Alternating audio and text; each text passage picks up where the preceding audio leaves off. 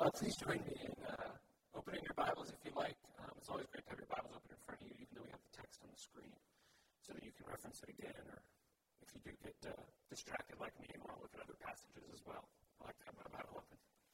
So please turn to Mark chapter 1. It's a bit unorthodox to have two readings from the Gospels, but it's Christmas, so do what I want. Please join me in reading Mark chapter 1, verses 1 to 13. The beginning of the gospel about Jesus Christ, the Son of God. It is written in Isaiah the prophet, I will send my messenger ahead of you, who will prepare your way, a voice of one calling in the desert. Prepare the way for the Lord, make straight paths for him. And so John came, baptizing in the desert region, and preaching a baptism of repentance for the forgiveness of sins. The whole Judean countryside and all the people of Jerusalem went out to him, confessing their sins. They were baptized by him in the Jordan River. John wore clothing made of camel's hair, with a leather belt around his waist, and he ate locusts and wild honey. And after this was his message. After me will come one more powerful than I, the thongs of whose sandals I am not worthy to stoop down and untie. I baptize you with water, but he will baptize you with the Holy Spirit. At that time Jesus came from Nazareth in Galilee, and was baptized by John in the Jordan. And as Jesus was coming up out of the water, he saw heaven being torn open and his Spirit descending on him like a dove. And a voice came from heaven, saying, You are my Son, whom I love. With you I am well pleased. And at once the Spirit sent him out into the desert, and he was in the desert for 40 days, being tempted by Satan. And he was with the wild animals, and angels attended him. This, too, is the word of the Lord. So, I really like John the Baptist. I really like John the Baptist for a number of reasons. And I think that the story of John the Baptist kind of really wraps up what we've been talking about the last couple of weeks for Advent. So if you remember, about 3 weeks ago we started with Cain and Abel. A very, very clear need for Jesus, that there's sin outside the door desiring us, and that we need Jesus to fight that off. And then the next week we talked about Israel and the priest Samuel, and how Israel chose a man to lead them rather than God. And then last week with Rehoboam, how we need wisdom and help to do what is right, because Jesus offers us what men cannot. Jesus offers us a yoke that is easy, and that when we place men in the place of God, their yoke is heavy and burdensome. And so tonight, we jump forward a couple hundred years, and we get to the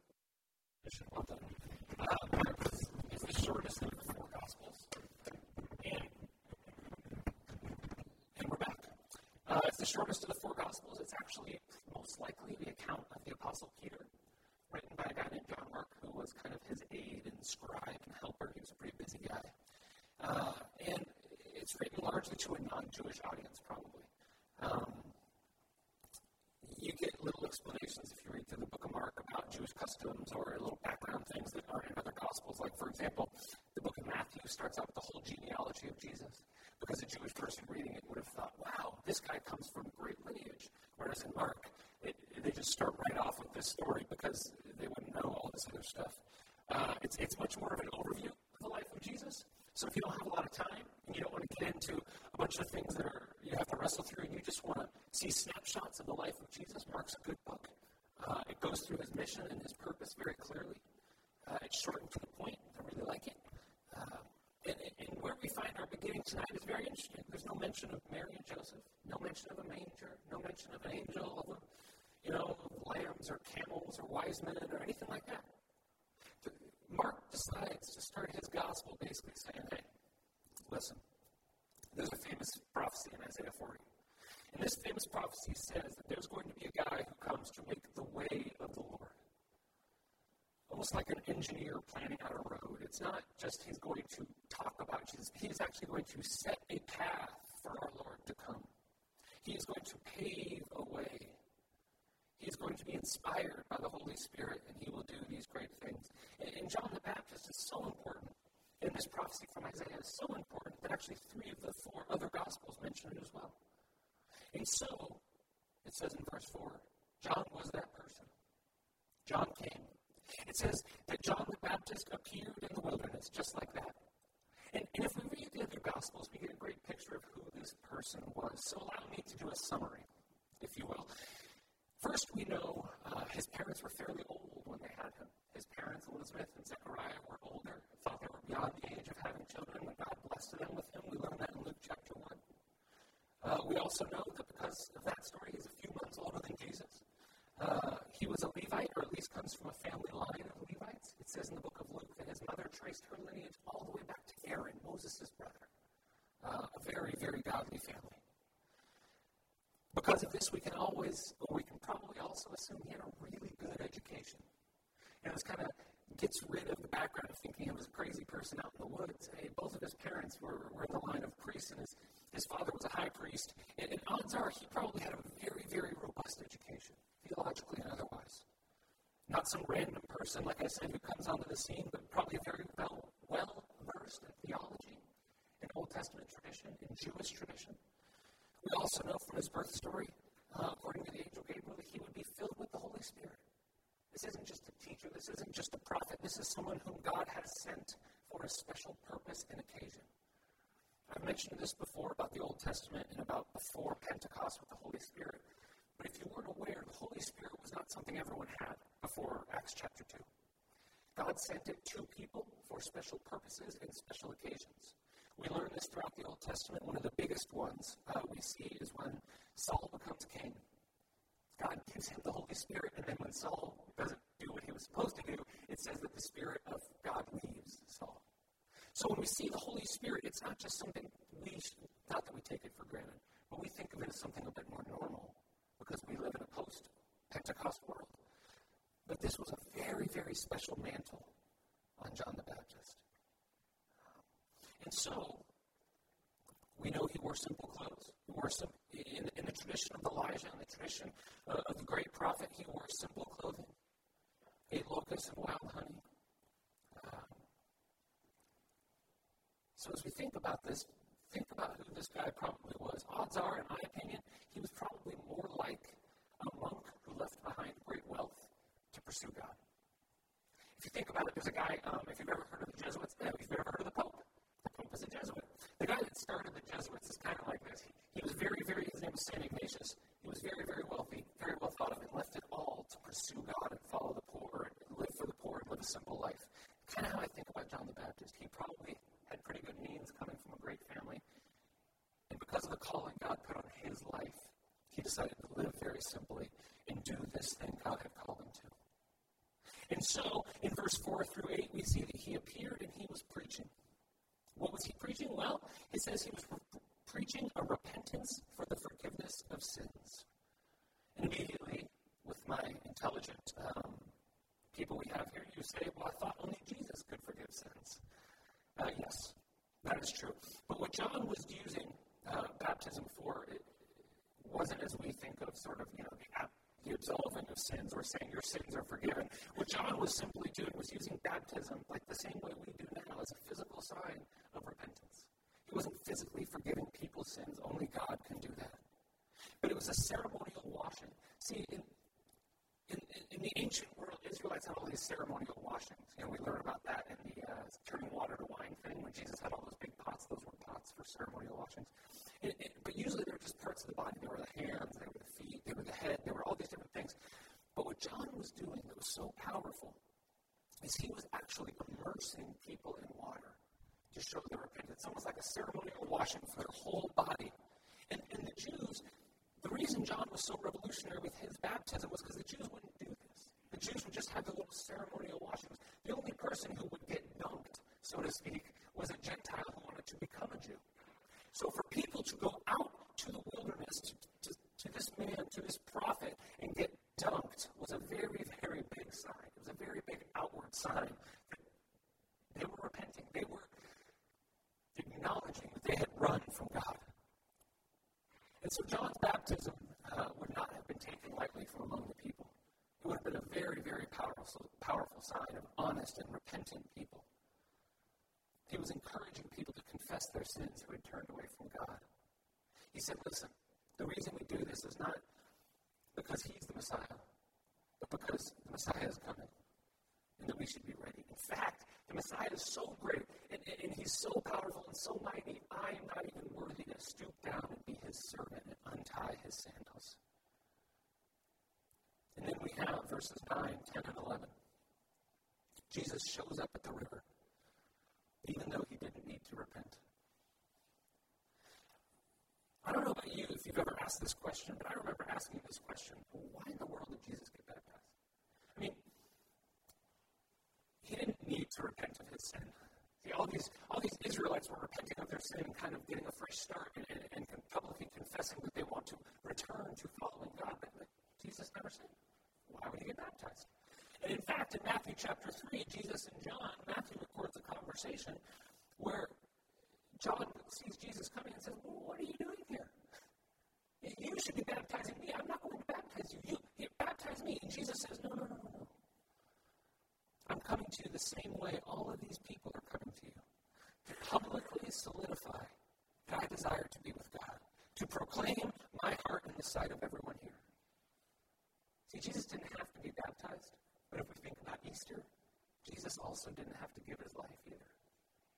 He did it freely. He did it to be recognized with the people and to side with the people. Jesus got baptized to identify with the people he was going to minister to. Jesus got baptized to show the people, hey, listen, I am making a public profession as a Jewish person, as a rabbi, that we are all in this together. And then something amazing happens. Something that is so powerful to me. It says that the Holy Spirit came down like a dove and rested on him, empowering him for his mission in his life. If you think about the 2 or 3 verses there, it's really cool. Because it gives like 3 really normal details. Jesus from Nazareth in Galilee. Yeah, just basic stuff. It's just some guy shows up. Jesus is kind of a common name around this time. He's from kind of a small backwoods town, kind of in the middle of nowhere. And then, and by the way, heavens are torn apart and the Spirit comes down on him. And we hear the voice of God audibly, and it's not a message of condemnation. It's not a message of don't mess up or else, whatever. It is love. And not only is this an amazing scene we're all familiar with, we all know this happened. We all are familiar with this story. I want to point something out that I find most remarkable about this. Here we have Jesus coming to be baptized. He's baptized, and I picture it as he comes up out of the water, right? The heavens split open, and the Spirit comes down on him like a dove. And I confess this is not my thought. I read this somewhere else. But we have something that's kind of unique in Scripture. We have the Trinity in action together, but also separate. You have God the Father, God the Son, and God the Holy Spirit, all separate, doing a different role and a different task, but unified in their mission together. We have the Trinity sort of in action. We have the Trinity, 3 unique entities, but one God, all at once. It's amazing to me. I sometimes kind of wonder, what would it have been like to have seen that? If there was anyone else there. It says that there were people there that they marveled at it in some of the other Gospels, and I think, man, could you imagine how obnoxious that would be if your grandfather was one of those people? Every time the family gets together, he tells about the time he saw this great event happen. And then his kid is the guy that says, well, did you ever hear my grandpa's story about Jesus being baptized? Like, yes, we've heard it. You have to stop talking about it. I don't think if I saw this, I could ever stop talking about it. I mean, physical manifestations of the triune God, all separate and united together. It would have been amazing. And so I say this to remind us, as Christmas comes around, that Jesus was the Son of God. And Jesus wasn't the Son of God in a lesser version or a diminished version of God. He wasn't a piece of God. He wasn't half of God or part of God. Sometimes I don't know if you do it subconsciously, I do. Sometimes I think I kind of trick myself into thinking I don't understand it. So what if Jesus was just half God? But he wasn't. To understand Christmas and to understand Advent, we understand that he was fully God and fully man. And here we see the third element of God as well, the Holy Spirit coming down on him like a dove, empowering Jesus for his ministry that would eventually reconcile you and me to our God. And aside from Mark's jam-packed theological truth Mark uses here, The best thing about this is the language that God uses. As I said, it's not language of judgment. It's not language of, I am God, worship me, or anything. It's just a language of love.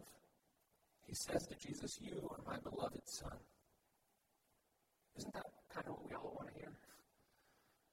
I confess, as someone who has always had issues with God the Father, not knowing my earthly father, this is something I've always wanted to hear too.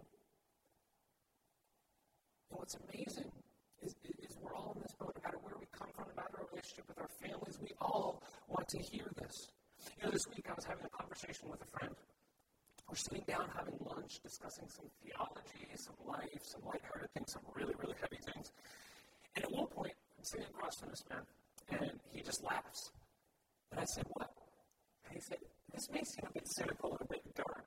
And I said, well, what is it? And he said, do you ever wonder why God bothers with us? And I said, well, what do you mean? And he said, really, why did God go through all the hassle? Why did God go through all the struggle?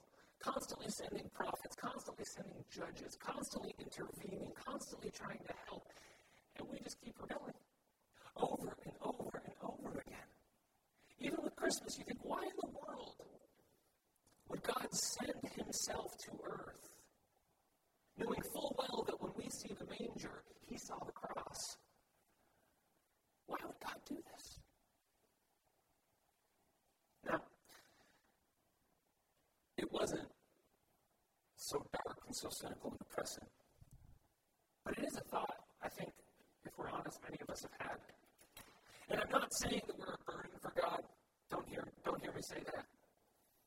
What I realize, though, in relation to this sermon and in this text, when we hear in the desire to hear, you are my beloved son or daughter, the reason we can't always hear that is because we see the world and the world doesn't line up with that. Because we see the fallen world around us and we realize that's not our experience. We've been let down by people we love. We've been lied to. We've been hurt. This is why if you look at movies and books, there's so many things out there about parental acceptance, aren't there? Like there's nothing more tearful, maybe this is an American thing, there's nothing more tearful and emotional than like a movie about a father and a son and a distant father, and he drank and was angry and everything, and then like at the end of his life, he finally tells his son that he's proud of him, and everyone cries, and it's such a great movie. This is why we hear stories about reconciliation, and we desire to know that and to feel that. But this is not the case here.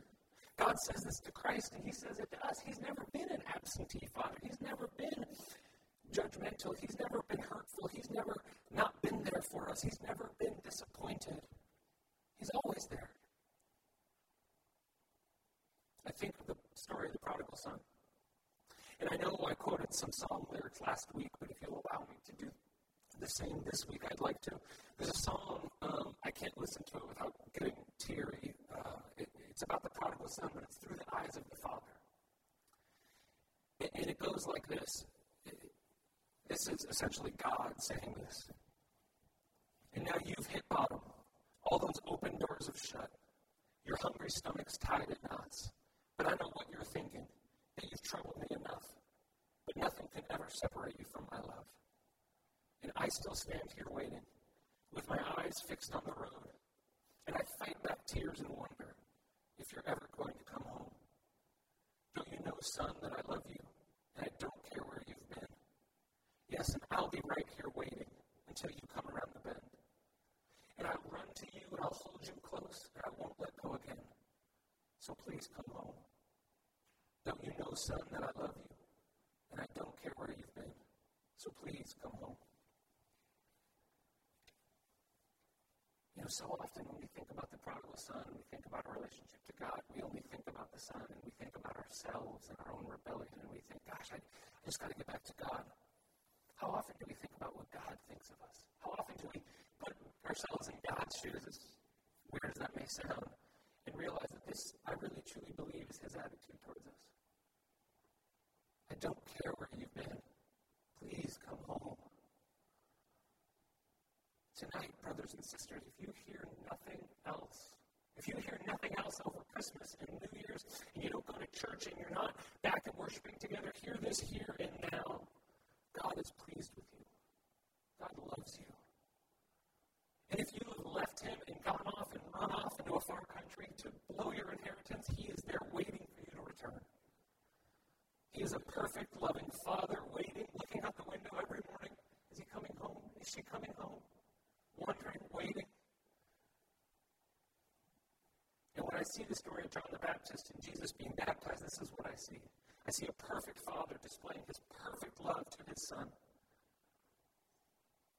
Tonight is not an overly complex sermon topic. Jesus loves you, right?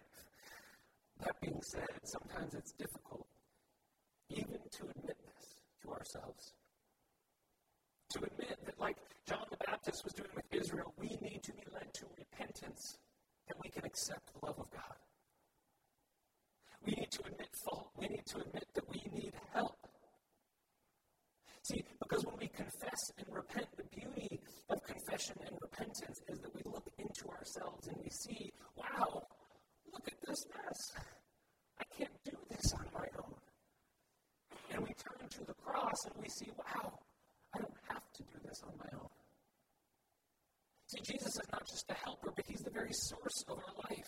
And then when we realize that he is the source of our life, we begin to understand what the gospel means when it says that Jesus Christ is the light of the world.